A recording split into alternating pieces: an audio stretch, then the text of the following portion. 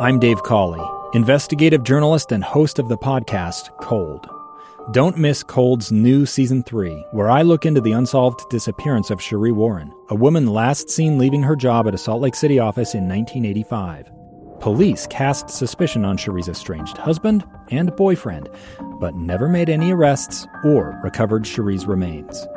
Find Cold Season 3, The Search for Sheree, anywhere you get your podcasts. Inside Sources. Inside Sources. Inside Sources. Where KSL offers Utah deeper insights on the news. Host Boyd Matheson divides rage from reason and elevates the conversation on issues crucial to our community. On KSL News Radio 102.7 FM and 1160 AM. We're continuing to stand by to hear from President Joe Biden with an update following his meeting with the leaders from Germany, France, United Kingdom, Italy, and Poland relating to Ukraine and Russia, and we will take you to that at the moment the president steps to the podium. In the meantime, I want to go to a conversation I had today with Todd Davis from Franklin Covey, talking about some of the softer skills, some of those things that don't always get measured perfectly within a degree or a sheepskin. And he had some fascinating insight into employees of today and what leaders need to do to make sure they're looking for the right skill set and strengths in applicants for jobs. We're very pleased to have joining us on the show today Todd Davis. He is Franklin Covey's Chief People Officer. He's a Wall Street Journal bestselling author of Get Better, 15 Proven Practices to Build Effective Relationships at Work. And also, Everyone Deserves a Great Manager, which I think is one we got to get into on another day. Todd has more than 30 years of experience in human resources, talent development, and executive recruiting. Todd, thanks for joining us today. Thank you. It's a pleasure to be here. So I wanted to start with some things that have been interesting in terms of trend. AEI recently pointed out a shift to some of the skills-based hiring practices as opposed to just saying, have this degree or you won't be considered. As you look at from your unique perspective, both as the Chief People Officer there at Franklin, but also seeing all of Franklin's clients and customers around the world look at this, what are you seeing in terms of trend as it relates to those hiring practices? Yeah, thanks for asking. This, we've always called a war on talent, has always been there, but obviously, or for most in the last year or so, has come up to risen to a new level. And so it doesn't mean, at least what I've seen, it doesn't mean that, okay, well, we're going to lower the bar or lower expectations. But I think employers and hiring managers are realizing that they may have ruled out previously some exceptional talent when the need wasn't so urgent to get a position filled based on someone perhaps lacking a particular degree or some particular kind of a certification. Now, don't get me wrong, those are still, extremely important. Education is very important. But right now, with the great challenge with just the workforce in general, we need to have people who can come in and with the skills that they bring, the talents that they bring, hit the ground running and help us keep our businesses and our organizations moving forward. And so what I'm seeing is just a more of awareness of what is it that we really need this role to do versus when we had, more time and could think through things. Okay, well, here's the list of criteria that we'd love this person to have, whether we use those skills or not. Yeah, and that's so important, again, especially in a tight labor market and lots of holes to fill and people trying to keep up and keep companies moving forward. As people start to do that and look more towards those specific skills in terms of the hiring process, is that representing a challenge? I know there's sort of the old school approach to interviews and hiring. Are we seeing transformation there as well?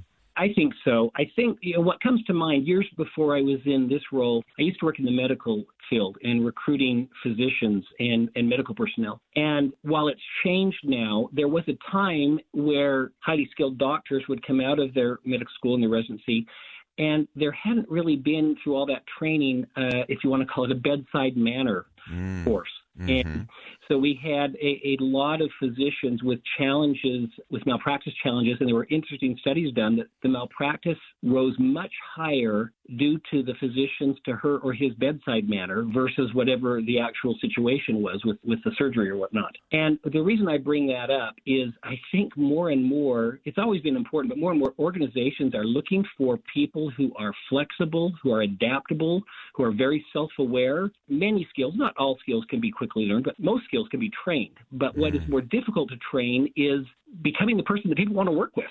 Right. Someone who can adapt to this ever-changing environment. And so I know in our organization and in those of my colleagues, we're still looking for the core competencies and the skills, but as important, if not more important, is just the kind of the character side of things.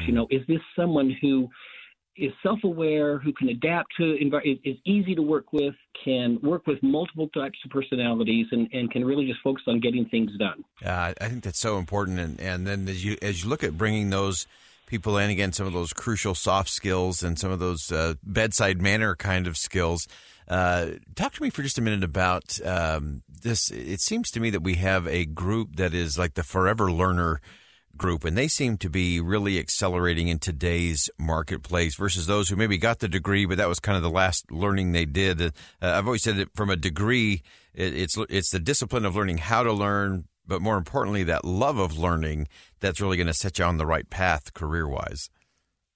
Absolutely. I have a great team that works with me, and one particular person I'm thinking of, this is their number one strength. They are in continual learning mode. They're not planning, and not taking action, but they're always learning. Besides the degrees that they have, they're just learning new skills all the time. And of course, those people become invaluable because you can plug and play them anywhere. And they have this natural curiosity. In every role that we hire at Franklin Covey, it's the number one thing we look for, whether it's what we call a client partner, a salesperson, whether it's someone in our creative services department, even a software engineer. We look for people who are naturally curious because, to your point, Boyd, people who are naturally curious have this hunger to be learning. Why do we do things that way? What would make this better? And so they're problem solvers because they're always learning. They're always coming to, surfacing areas where we can improve, and then they come up with a solution on how to improve. Yeah.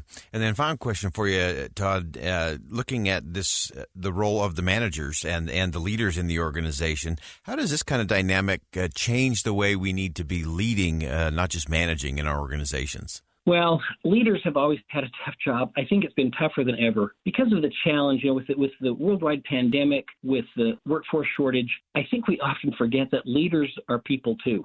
They've been struggling with the same stresses and uncertainty that everyone else is, and yet they're expected, and rightfully so, they're expected to be the parents. They're expected to be those that say, okay, we're going to get through this.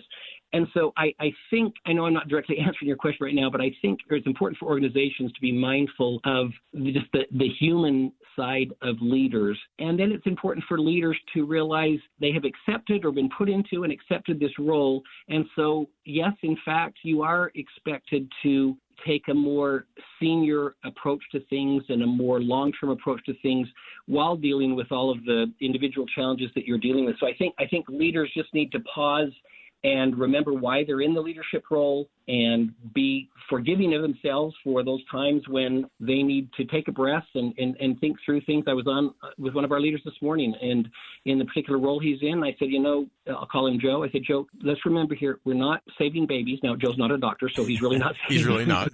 not saving babies, but our work is important, but it's okay. Let's slow down a little bit and let's think methodically how to work through this.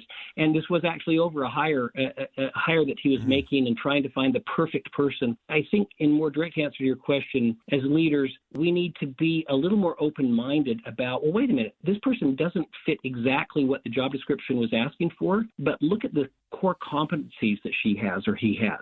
Right. And could they, with a little bit of coaching, actually be the right person we're looking for? So I think leaders, it would do them well to be a little bit more open-minded. Sometimes we get so set in what criteria, what skill set a person has to have. And boy, a lot of skills and past experience are very transferable to other types of jobs. Yeah, that's so vital, learning that we do kind of expand that, get out of kind of the cookie cutter or the checklist and realize how many of those things are transferable and unique. And often that gives you someone who is really hungry and who is very flexible, as you said, and very self-aware. Great insight. Todd Davis is the Franklin Covey's Chief People Officer, also best-selling author, and I appreciate you joining us today. Some great insight as we look at some really interesting challenges and shifts in hiring and attracting, training, and retaining top talent. Great insight today. Todd, thanks for joining us. Thank you for the opportunity. Step aside for one last commercial break. Stay with us. Much more to come, including the President of the United States coming up on Inside Sources. Stay with us here on KSL News Radio. It's the story of an American held in a dark Venezuelan prison. Then all of a sudden they all kind of lined up. They pointed their guns at me. And this is the point where I thought, I'm going to die today. I'm Becky Bruce. I spent a year working on Hope in Darkness, which now has more than 2 million downloads. Find it on kslpodcast.com or wherever you listen to podcasts.